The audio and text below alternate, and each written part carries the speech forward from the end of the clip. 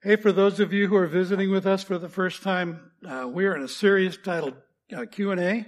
As you can see on the screen, your questions, which means that the questions that we're answering in this series of sermons came from this congregation. And it's been our responsibility as pastors to provide you in the best way we know how with God's answers from His Word. Today we're talking about the subject, death, what's next and what's not. So let's begin with the question. The question that we're addressing this morning was originally posed to me something like this. Pastor, do you believe in spirit guides? That is, do you believe that someone who has died can cross over and communicate with the living so as to express love, give reassurance, provide guidance to us for our lives? And I think it's a popular question, actually. And I, from what I can tell, just reading our society, it's one that a lot of people have questions about, and even some Christians. And in order to provide a biblical answer to that question, I kind of feel the need to broaden the question first and to ask first what's next. That is, what's next on the agenda according to God's Word for us when our souls finally depart our bodies and we die. So my intention in the time we have together is to seek first to answer that question, and then having laid that foundation, to turn to questions about what will and will not happen in the aftermath, and some specific cautions for disciples of Jesus on this side of eternity. Now, I realize some of you are saying, "Sheesh, Jim, can't you talk about something a little lighter, a little happier?" Come back from vacation, you dive into some really heavy stuff, and my only answer is, you asked the questions, I'm just answering them. So it's my job. Hey, and I know that I need to lighten this just a little bit, at least for the moment. So I became aware of this book by a guy named Joe Queenan, Balsamic Dreams. And you baby boomers will appreciate the way this the subtitle is given, a short but self-important history of the baby boomer generation. A short but self-important history of the baby boomer generation. Maybe you're insulted by that. I don't know. But I had to laugh about this one section in a chapter that's kind of on the subject of death and funerals. And because we do have some baby boomers in the audience, maybe you'll appreciate this. And you who are younger can just roll your eyeballs and click your tongues at us baby boomers. Here's what he says. Another unfortunate baby boomer contribution to the mortuary arts is the theologically eclectic funeral service. You with me? Well, you're with me already, right? It has long been my belief that people should be buried in the rites of the religion, least likely to embarrass them.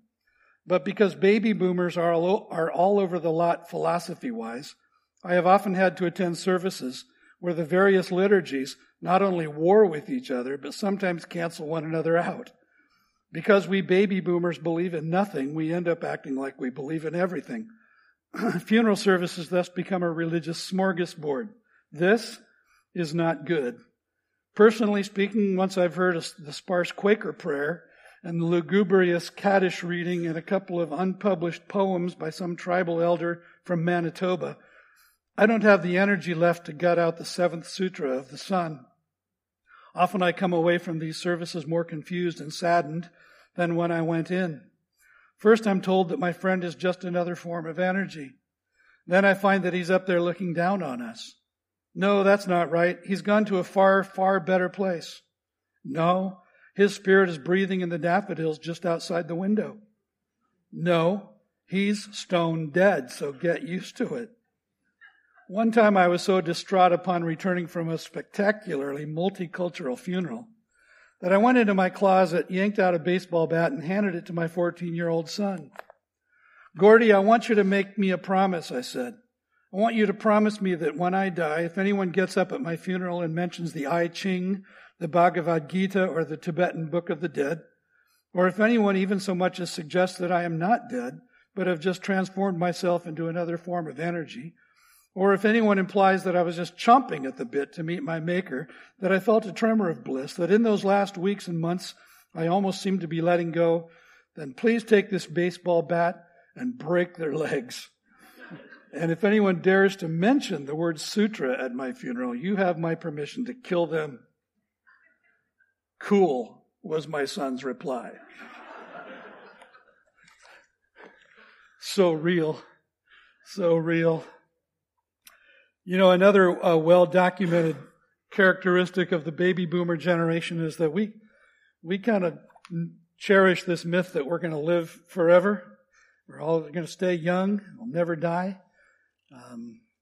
But as I observe it, because I'm in the younger years of the boomer generation, there are a lot of us that are dying, and in increasing numbers.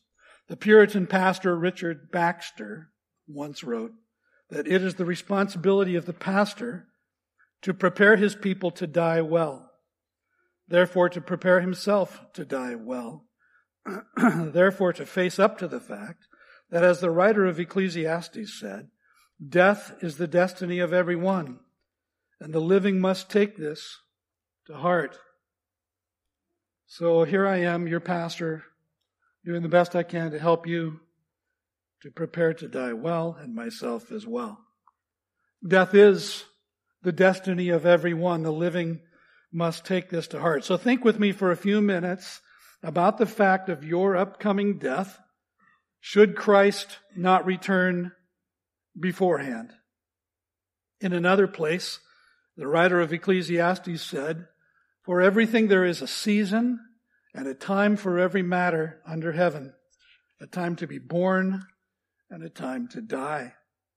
Visit any cemetery, the grave markers and the headstones loudly declare that truth. Nearly every one of them will feature the name of the deceased, the year they were born, and the year they died. Some will even include the actual dates. Your birth certificate indicates what time you came into the world on that day. And your death certificate provides the time that you went out on the day you died. In his beautiful prayer in Psalm 139, David acknowledges the truth that the days ordained for him and extending from him for each one of us were written in the Creator's book before any of them had occurred. God, in his sovereign authority, has appointed a specific, limited number of days for each of us to live. For us, the living, we all know the day we were born. We celebrate that, most of us, when it comes around every year. None of us knows the day we will die, though. And yet, we surely will. Erwin Lutzer quipped in his book, 1 Minute After You Die, the statistics on death are impressive. So far, it's 1 out of 1. Lutzer was echoing British author C.S. Lewis, who wrote nearly 50 years earlier, 100% of us die, and the percentage cannot be increased. As a matter of fact, the latest statistics indicate that 60.76 million people die every year worldwide. That translates to 5,063,333 per month. 1,168,461 per week. 166,923 die per day. 6,955 die per hour. 116 die every minute. So that in the 60-second span in which your death occurs, 115 other people across the globe will join you. Based on current averages, if you manage to live 70 years, 4.25 billion people will have died over the course of your lifetime. It kind of beggars the question, why me, doesn't it? And that means that just since the start of this worship service, around 3,500 people have closed their eyes on this earth and opened them again in eternity. For some, what they beheld when their eyes opened on the other side will have brought joy, will have brought comfort, will have brought delight. And yet for many, many more, what they beheld in that moment elicited sudden shock, intense horror, and infinite regret. One of the first of the questions that come to our minds when we hear that someone has died is, what was the cause of death? How'd they die? And the potential answers to that question are many, but they tend to cluster around either sickness or injury, don't they? But God's Word tells us the original and ultimate cause of death itself, which is sin. All the way back in Genesis chapter 2, we read, the Lord God took the man and put him in the Garden of Eden to work it and keep it. And the Lord God commanded the man, saying, you may surely eat of every tree of the garden, but of the tree of the knowledge of good and evil you shall not eat, for in that day you eat of it, you shall surely die. You shall surely die. And when in chapter 3 we read that Adam and Eve disobeyed God's prohibition and ate of the fruit of that forbidden tree, what we witness in their lives and in their relationship are the initial symptoms of spiritual death. Inward shame, distancing from one another, hiding from God, blaming each other.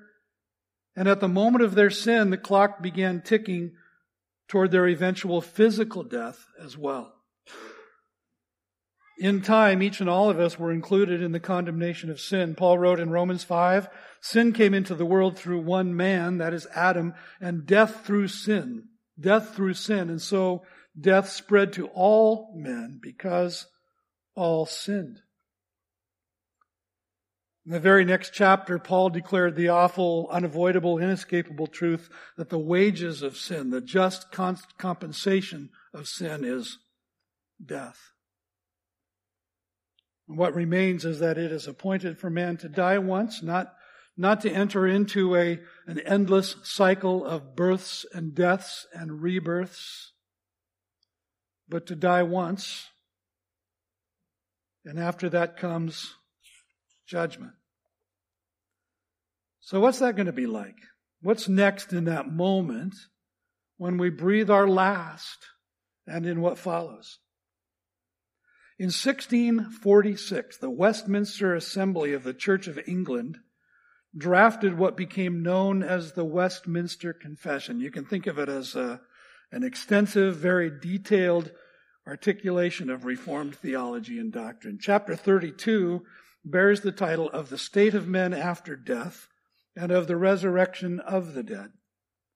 In Article 1 of that chapter, there is this clear, comprehensive, but concise statement. Follow along as I read.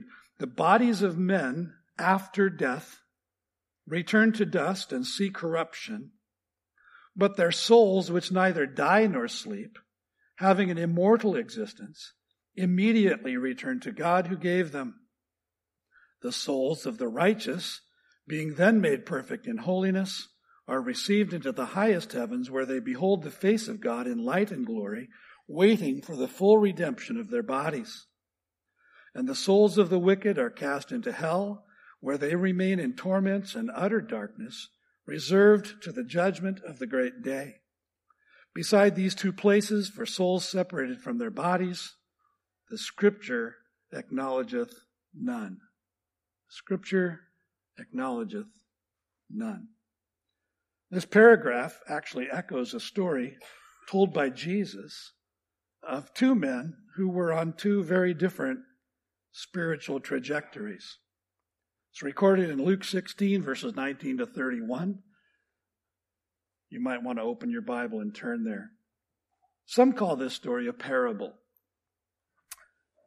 And in some ways it reads like a parable. But it's set apart from all 30 of Jesus' parables by this one factor, that it includes a first name. Jesus actually tells this story not as if it's a parable, but as if it is historical and biographical. Follow along. And by the way, he would be the only one who could tell this story in a historical and biographical way. Beginning of verse 19, there was a rich man who was clothed in purple and fine linen, and who feasted sumptuously every day. And at his gate was laid a poor man named Lazarus, covered with sores, who desired to be fed with what fell from the rich man's table. Moreover, even the dogs came and licked his sores. The poor man died and was carried by the angels to Abraham's side. The rich man also died and was buried, and in Hades, being in torment, he lifted up his eyes and saw Abraham far off and Lazarus at his side. And he called out, "Father Abraham, have mercy on me, and send Lazarus to dip the end of his finger in water and cool my tongue, for I am in anguish in this flame." But Abraham said, "Child, remember that you in your lifetime received your good things, and Lazarus in like manner bad things. But now he is comforted here, and you are in anguish. Besides all this, between us and you a great chasm has been fixed, in order that those who would pass from here to you may not be able, and none may cross from there to us." And he said, "Then I beg you, Father, to send him to my father's house, for I have 5 brothers, so that he may warn them, lest they also come into this place of torment." But Abraham said, "They have Moses and the prophets. Let them hear them." And he said, "No, Father Abraham, but if someone goes to them from the dead, they will repent." He said to him, "If they do not hear Moses and the prophets, neither will they be convinced if someone should rise from the dead." You see, in contradiction of Oprah Winfrey and others like her, not everyone is going to heaven. What can we learn from this story told by the Lord Jesus about what's going to happen when we die? First, I want to clarify that Jesus is not saying that Lazarus went to Abraham's side because he was poor and the rich man to Hades because he was rich. The Bible never ever presents one's income level or socioeconomic status as the basis for either redemption or condemnation. The Bible teaches that our justification before God is by His grace alone, appropriated through personal faith alone in Jesus Christ alone. The first thing that we can learn here is that when you die, your soul will take leave of your body and immediately go to one of 2 places, and there await final resurrection and judgment. And Jesus says that Lazarus was carried by angels to a place called Abraham's side. Why Abraham? Always thought that Peter would meet us at the pearly gates, right? According to all the stories. Why Abraham? Because Abraham is understood in the Bible to be the spiritual father of all who are justified by faith. Abraham believed God. It was reckoned to him as righteousness. Well, what's the symbolic significance of Abraham's side? Some translations use the word bosom. Maybe a word that's gone out of, vogue. But if you go back to the old King James, for example, you'll see that word. The idea is an image of embrace, of intimacy, of security. But the rich man found himself in Hades. Jesus describes Abraham's side with the expressions good things and comfort, and by contrast, Hades is associated with bad things: thirst, anguish, loneliness, flame. You may recall that the thief who was crucified on the cross next to Jesus said to him, "Jesus, remember me when you come into your kingdom." And Jesus replied, "Truly I say to you, today, not tomorrow, today you will be with me, not with St. Peter, you will be with me in paradise." Paradise is another name for the place called Abraham's side, or the bosom of Abraham. Included in Jesus' promise of paradise is that he would be there that very day. There would be no delay. And if that wasn't enough, he would be there with Jesus. The Apostle Paul taught that for the believer in Jesus Christ, to be absent from the body is to be present with the Lord. For example, in 2 Corinthians 5, 6-9, he wrote, "So we are always of good courage. We know that while we are at home in the body, we are away from the Lord. For we walk by faith, not by sight." Yes, we are of good courage, and we would rather be away from the body and at home with the Lord. So whether we're at home or away, we make it our aim to please Him. Philippians 1, 20-23, Paul wrote, "It's my eager expectation and hope that I will not be at all ashamed, but that with full courage, now as always, Christ will be honored in my body, whether by life or by death. For to me to live is Christ, and to die is not loss, but gain. And if I'm to live in the flesh, that means fruitful labor for me. Yet which shall I choose? I cannot tell. I'm hard pressed between the two. My desire is to depart and be with Christ, for that is far better." See, the Bible never teaches that our souls, the inner being, will sleep as we await the resurrection. There are some groups that teach that. The Bible doesn't teach that. Neither does it teach that our souls will do time in a place called limbo or purgatory. Those of you with a Catholic background will appreciate that. That whole doctrine of purgatory is man-made. It was designed to extract more money from the pockets of Catholics.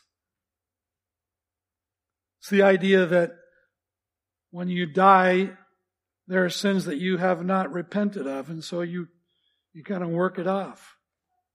You work it off. Problem is, it flies in the face of the sufficiency of Christ and His atonement at the cross.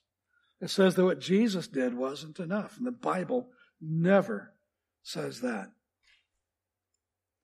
At your death, it will be as if you close your eyes on earth and then instantly open them again in either paradise or in Hades.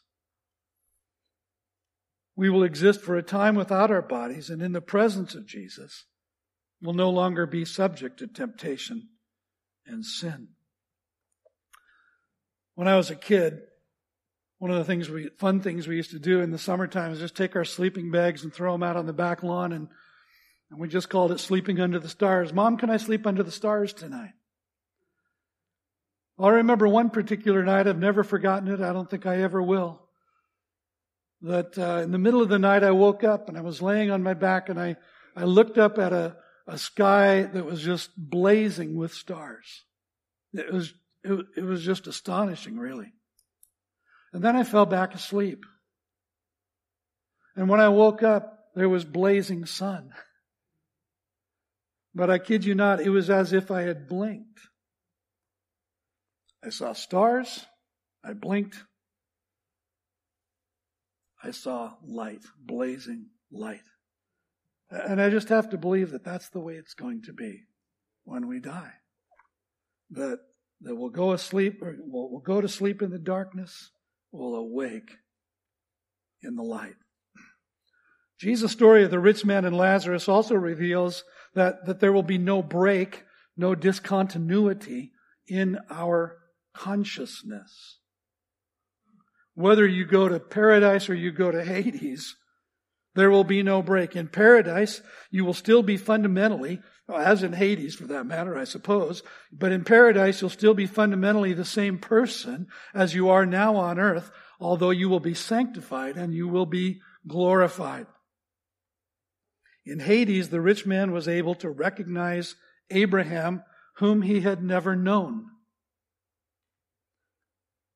as well as Lazarus, whom he had known. So notice also that he retained his memory of his 5 brothers. And it's clear that he still had great affection for them. How do we know that? It's because his emotional anguish in Hades was exacerbated as he contemplated the prospect of them also coming to that place of torment. What a powerful reminder that is of the importance of sharing the gospel with our relatives, our other loved ones now, while we have the opportunity to do so and while they still have time to respond.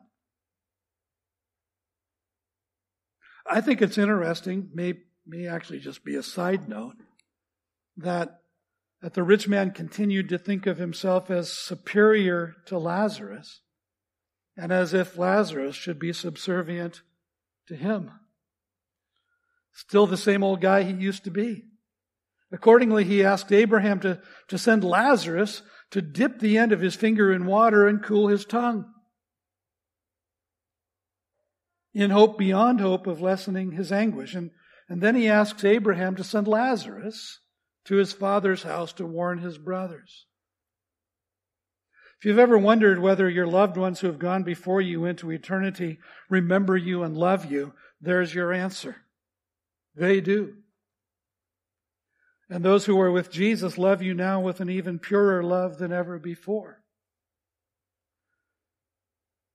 The story also answers the question of whether we'll recognize our relatives in eternity or whether they'll recognize us. But in that recognition, understand this, that there will either be elation or there will be anguish in the recognition. Pay close attention to the concluding interaction between the once rich man and Abraham in response to his request. But Abraham said, "They have Moses and the prophets. Let them hear them." And he said, "No, Father Abraham, but if someone goes to them from the dead, they will repent." He said to him, "If they do not hear Moses and the prophets, neither will they be convinced if someone should rise from the dead." See, Jesus himself, the one telling the story, would rise from the dead, wouldn't he? But those schooled in Moses and the prophets didn't receive him either. John 1 says he came to his own, the Jews, and his own did not receive him. Notice also that Jesus is speaking to the power and the sufficiency of Scriptures. Sometimes we look at the Bible and we say, is there another answer? The answer is no, there is not another answer. Notice that he's also emphasizing the necessity of submitting oneself to what the Holy Spirit has already revealed through the Scriptures. Don't miss the necessity of responding in faith to the one who defeated death and the grave on our behalf. Have you believed in Jesus? Have you received him as your only Savior? John said, as many as received Jesus, to them, God gave the right to be called the children of God. It's all about Jesus. Third, we learn here that paradise will be a place of comfort and community, but Hades will be a place of anguish and isolation. In my preparation for this message, I happened onto a video on YouTube titled 8 Reasons Going to Hell Will Be Awesome. I thought it was kind of going to be a satire, right? Kind of a spoof. So I watched it. It was a talking head kind of video. The guy actually proceeded to enthusiastically describe why it was that he looked forward to going to hell. Included on his list, and I won't read you the whole list, but included on his list was the tragically mistaken notion that in hell he would be with all of his friends. See, it may be that his friends will be in hell, but the idea that they'll all be together, that hell will be an endless party, isn't supported in Scripture at all. Even Gary Larson on the far side keeps getting it wrong. Instead, the Bible presents hell as a place of isolation, of ongoing loneliness, of darkness, of emotional anguish, of physical pain, and of perpetual torment. Again, the Puritan pastor Richard Baxter, "To the wicked, indeed, the grave is a prison where they are kept in close confinement until the resurrection. But to believers, it is a place of rest, where exempted from all pain and weariness, they shall enjoy profound repose till the resurrection morn." Well, how does this story answer the question, will we have bodies? Well, the only way that this story indicates we have bodies is the pain in which the rich man found himself. But in writing to the church in Thessalonica, Paul wanted to encourage and instruct those who were waiting the soon return of Jesus. Remember, these are brand new believers. They're Gentiles. They don't have any biblical background. They were seeing people in their church dying, being buried. And the question arose in their minds, are they going to get to go to heaven? Is Jesus coming for them as well? Will they be included in the resurrection? So Paul wrote in chapter 4 of 1 Thessalonians, but we do not want you to be uninformed, brothers, about those who are asleep. It's a euphemism for death, that you may not grieve as others do who have no hope. For since we believe that Jesus died and rose again, even so through Jesus, God will bring with him those who have fallen asleep. For this we declare to you by a word from the Lord, that we who are alive, who are left until the coming of the Lord, will not precede those who have fallen asleep. Notice in verse 14 that he promises that God, through Jesus, will bring with him those who have fallen asleep. They're identified that way again in verse 15, those who have fallen asleep. And in verse 16, he calls them the dead in Christ. The dead in Christ. Who are they? They're those believers who have died, who are with Jesus in paradise, and who have been waiting for this day when they will be reunited with their bodies and with the church, which is still alive on earth. God will bring them with Jesus from paradise. I don't know about you, but a lot of times in my mental images of what the rapture will look like is just Jesus. What Paul is saying is that behind Jesus will be millions of Old Testament saints and New Testament saints who have died, who have been waiting for that day. Paul goes on, verse 13 of 1 Thessalonians 4, for the Lord himself will descend from heaven with a cry of command, with the voice of an archangel, and with the sound of the trumpet of God, and the dead in Christ will rise first.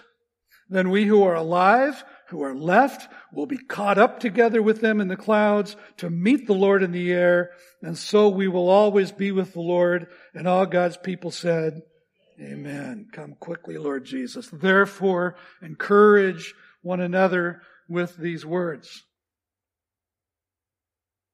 So notice the progression he provides. First, the Lord himself will descend from heaven with three noises, three audible sounds, the cry of command, the voice of an archangel, and with the sound of the trumpet of God. What Jesus' cry of command is going to be, I don't know. Some people have, thought, he's just going to say, get up here, right? Maybe that's it.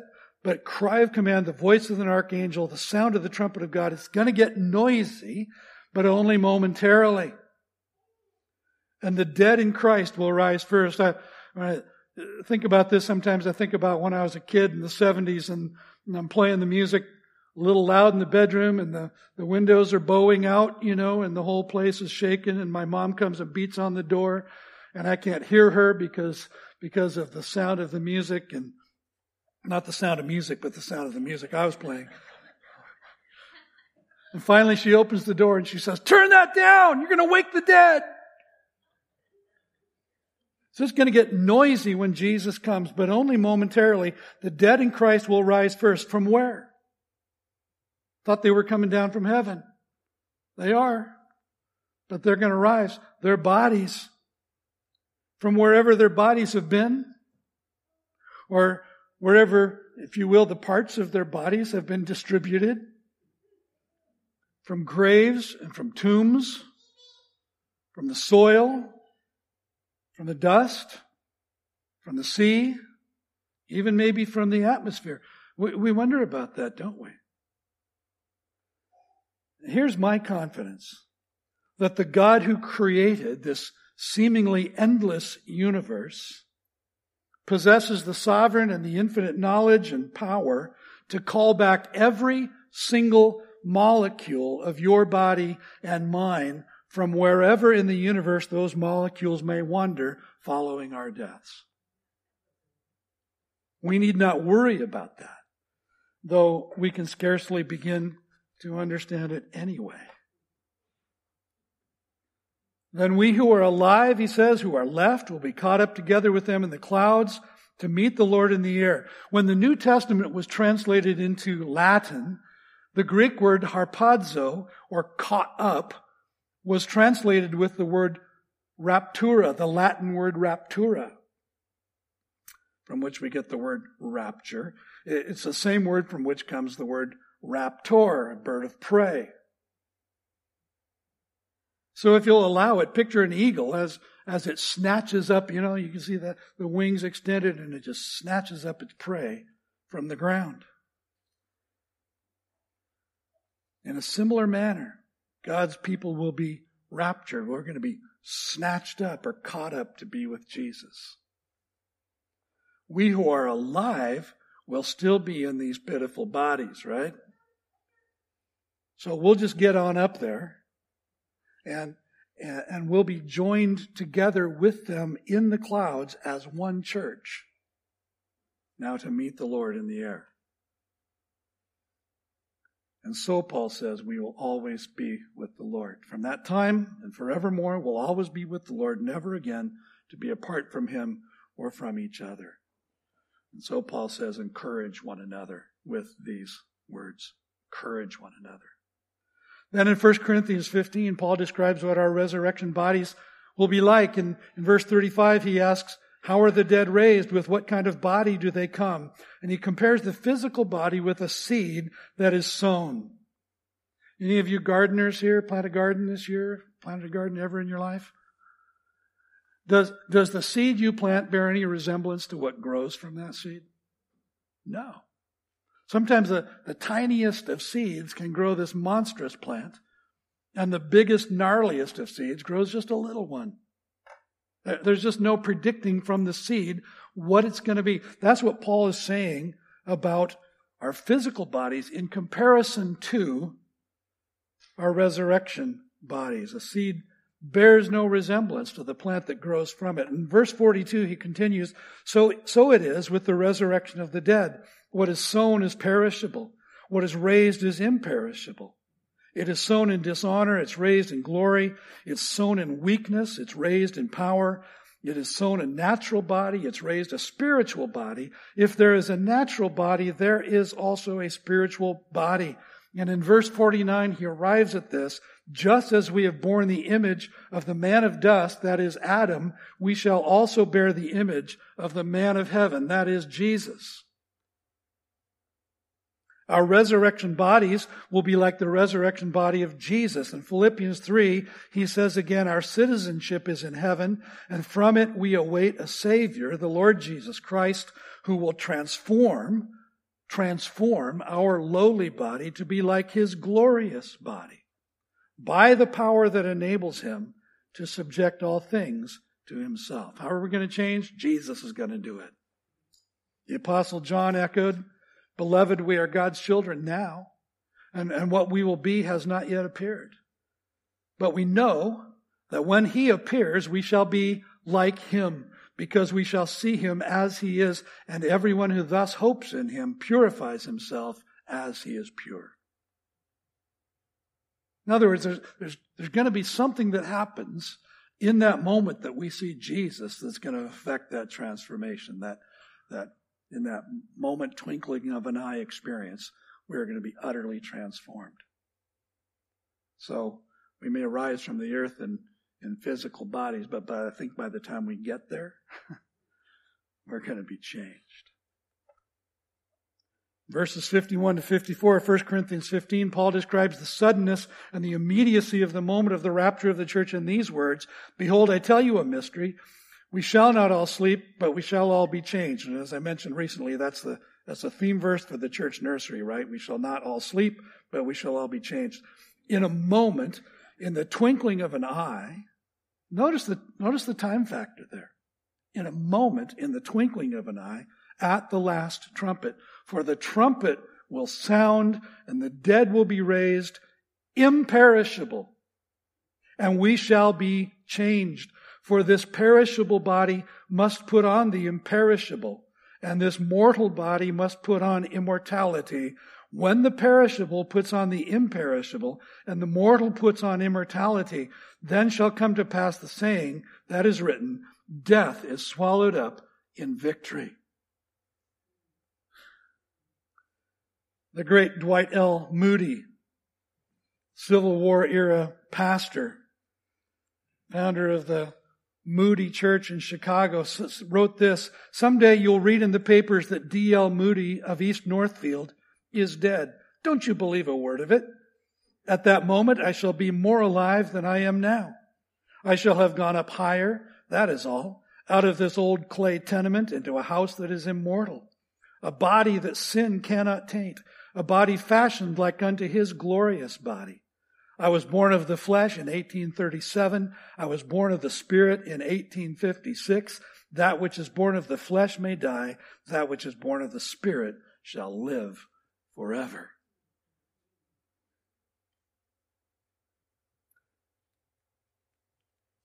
So what's not going to happen? What's not going to happen? In the time I have left, having established that background, I want to answer directly the question of whether the dead can cross over and communicate with the living, and whether Christians should entertain the notion of spirit guides as resources for our lives. Now, I did a little internet search with just the search word spirit guides. If you Google that, you'll find more hits than you ever bargained for. Do a YouTube search and you'll be overwhelmed with the number of videos, the numbers of channels that promote the consultation of spirit guides. For example, here I'm just looking at YouTube, the first things that come up. Your guides are here. Rise to the 5th dimension with your spirit guides. 3 signs you're connecting with spirit guides. How to communicate with your spirit guides made easy. Spirituality on Gaia, spiritual awakening process. Can't hear your guides? Disconnect from this. How to connect to your spirit guides immediately, even when it feels impossible. These are 10 strange happenings that your spirit guide is trying to contact you. How to talk to your spirit guides. Connecting with your spirit guides. Be careful with spiritual guides. Channel your spirit guides. Let them help you. 9 types of powerful spirit guides and how to call on them. Call in your guides. The guides speak channeled message that will change you.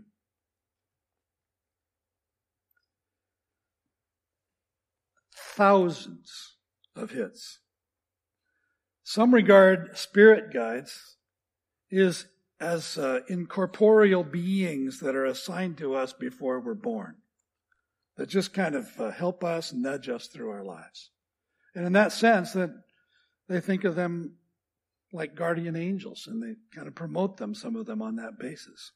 Another school of thought presents them as ancestral spirits who can claim some sort of kinship or family relationship with you, such as your dear Aunt Matilda who died when you were still a child. Still others think that our close friends who have died may reach across the divide from the realm of the spiritual to communicate with us in a variety of ways.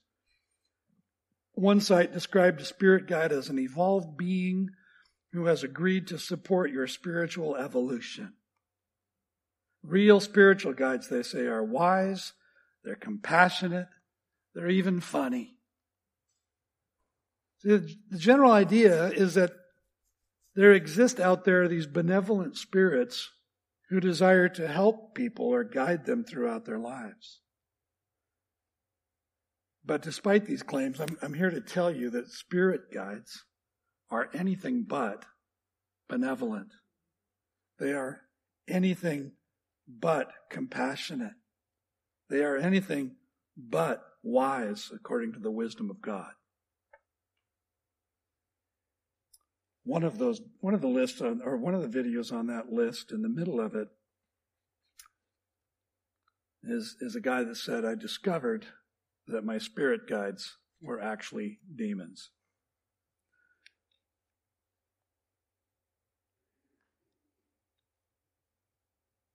They are not the spirits of our dearly departed friends or relatives, neither are they ascended masters who have crossed over some mystical divide.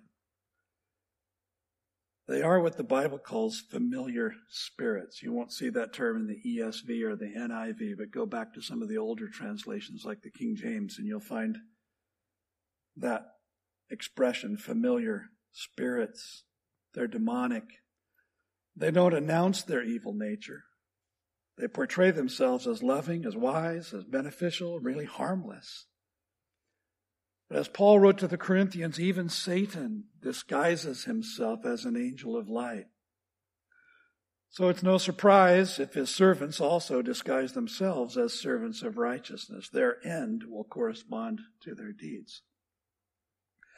In the world of the occult, a familiar spirit is recognized as a demonic entity. That makes himself so familiar with an individual who has died that he can counterfeit everything about that person. Their voice, their memories, special moments in their lives, vocal inflections, everything. And at the same time, that demon can become so familiar with his target that he can masterfully exploit them and bring them under control. So a person goes to a seance. And they say, well, that's Uncle Willie. I'd know him anywhere. Familiar spirit. Demon. Over and over again in the Bible, God has warned his people about the dangers of dabbling in the spirit world. When the children of Israel, following the Exodus, were entering the promised land, God spoke through Moses in Deuteronomy 18, 9-14. When you come into the land that the Lord your God is giving you, you shall not learn to follow the abominable practices of those nations. There shall not be found among you anyone who burns his son or his daughter as an offering, anyone who practices divination or tells fortunes or interprets omens, or a sorcerer or a charmer or a medium or a necromancer or one who inquires of the dead, for whoever does these things is an abomination to the Lord. And because of these abominations, the Lord your God is driving them out before you. You shall be blameless before the Lord your God, for these nations which you are about to dispossess listen to fortune tellers and to diviners. But as for you, the Lord your God has not allowed you to do this. Well, we kind of know what most of those terms mean, but what's a necromancer? Necromancy is the practice of magical sorcery involving communication with the dead by summoning their spirits as apparitions or as visions for the purpose of witchcraft. Imparting the means to foretell future events, discovery of hidden knowledge, for example. Leviticus 19:31, do not turn to mediums or necromancers, do not seek them out, and so make yourselves unclean by them. I am the Lord your God. Leviticus 26:7, if a person turns to mediums and necromancers, whoring after them, I will set my face against that person and will cut him off from among his people.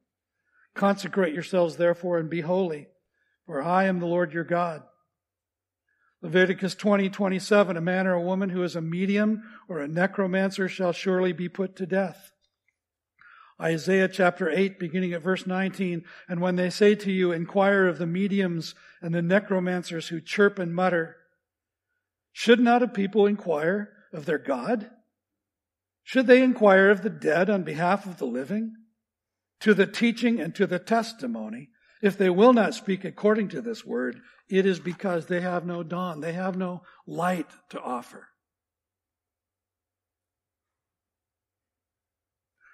So from this really very brief study of what's next after death, I hope you've realized at least this one thing, that when a person has died, there is no return. There are two destinations, Hades and paradise. Now, someone asked me between services, what's the difference between Hades and hell, or paradise and heaven? And the best mental image I can give you is that paradise is the lobby of heaven and Hades is the lobby of hell. But once in the lobby, there's no going out the front door. Two destinations. No crossing over. Either from Hades to paradise or hell to heaven, or from the world of the dead to the world of the living. A great chasm, Jesus said, has been established between here and there, between the living and the dead. Neither are the spirits of dead human beings floating around in the ether in some kind of intermediate state. They're either confined in Hades, awaiting judgment, or they're in paradise, so content, so comforted, so fulfilled that they would never exchange heaven for earth. And by the way, with apologies to those of you who love ghost movies, it means there's no ghosts. Well, what do you call apparitions? You call them demons. What do you call spirits that are causing havoc? You call them demons. There is no Casper the Friendly Ghost. Sorry. So if a spirit, an entity, a guide, seeks to make contact with you, don't you go looking to make contact. If they seek to make contact with you, you can be sure that it isn't your dear departed friend or relative. Neither is it a benevolent spirit, nor should you as a Christian dabble in these things. They are real, they are demonic, they are a diabolical distraction, and they are forbidden to the people of God. The Apostle John warned us, beloved, do not believe every spirit, but test the spirits to see whether they are from God, for many false prophets have gone out into the world. By this you know the Spirit of God. Every spirit that confesses that Jesus Christ has come in the flesh is from God, and every spirit that does not confess Jesus is not from God. This is the spirit of Antichrist, which you have heard was coming, and now is in the world already. I want to conclude with this ultimate question. Are you ready? Are you ready? See, none of us knows when we've seen the sun rise on the final day of our lives here on earth. Not one of us. Each of us is one breath, one beat of the heart away from death. Fatal illness, sudden accident, traumatic injury, and we pass through the veil from time to eternity. So let me ask you again, are you ready? Are you confident, should you die today, that your soul would pass directly into the presence of Jesus?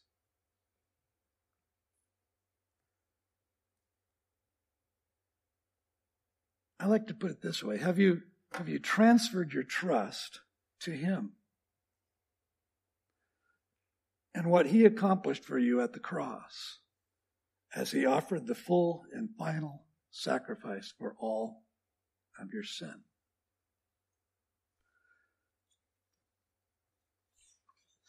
Are you confident that your sins are forgiven?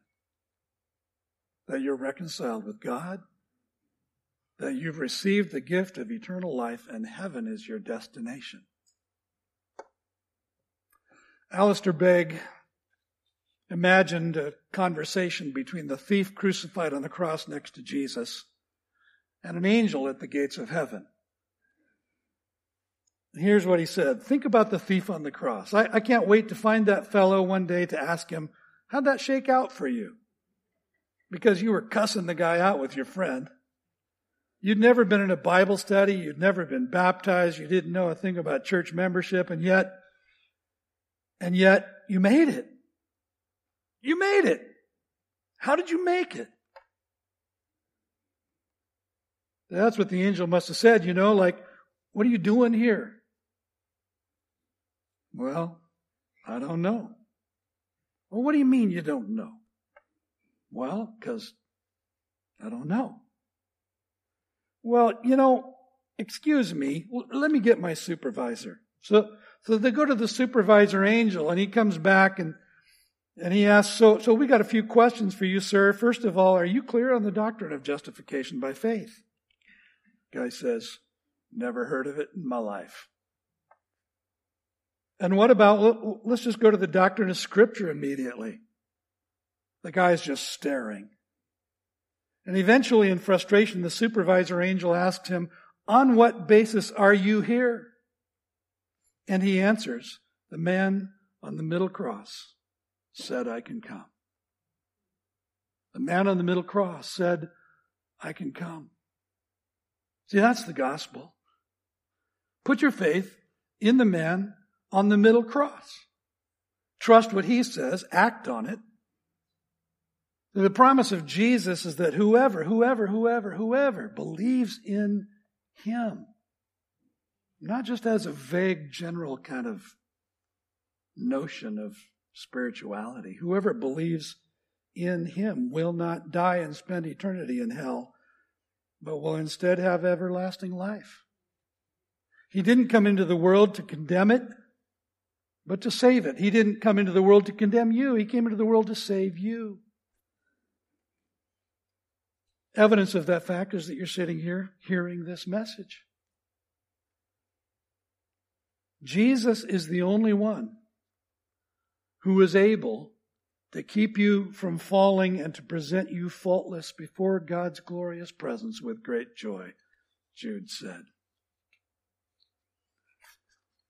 Well, I've quoted Richard Baxter twice already, so why not one more time? Guess it's Richard Baxter Day. He was a hymn writer as well as a pastor.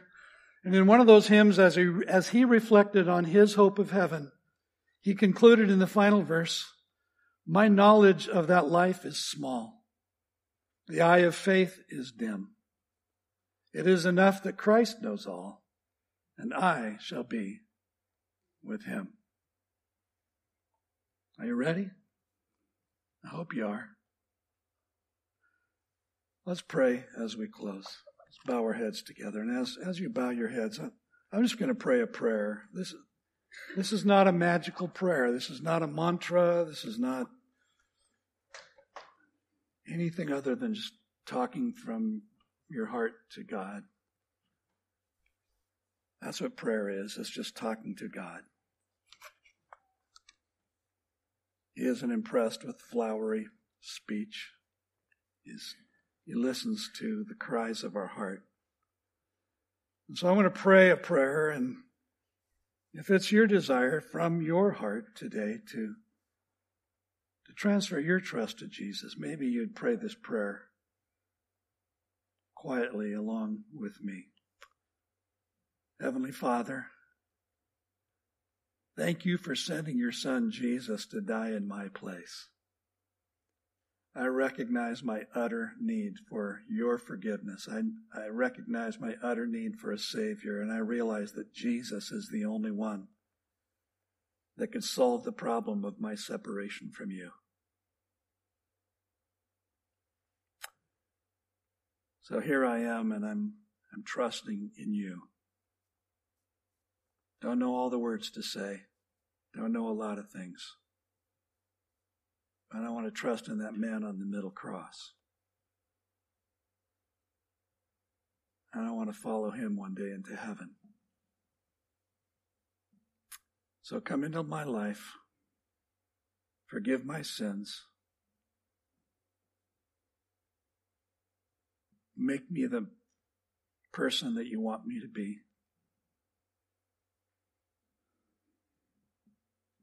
And one day, when you come, don't pass me by, but take me home to be with you and with all of your people. And I pray it in the name of Jesus, my new Savior. Amen. you'll maybe just take one of those cards off the back of your chair and just write on it, I transferred my trust to Jesus today, something like that, so that I'll know that you made that decision. And I'm not going to sign you up for a series of emails or anything like that. I just want to celebrate with you. I just want to rejoice with you that you've entered in to the family of God. Or if you want to, just come up and tell me. Somebody told me between services that he had trusted in Christ today. Made my day. Makes my life when that happens. Amen.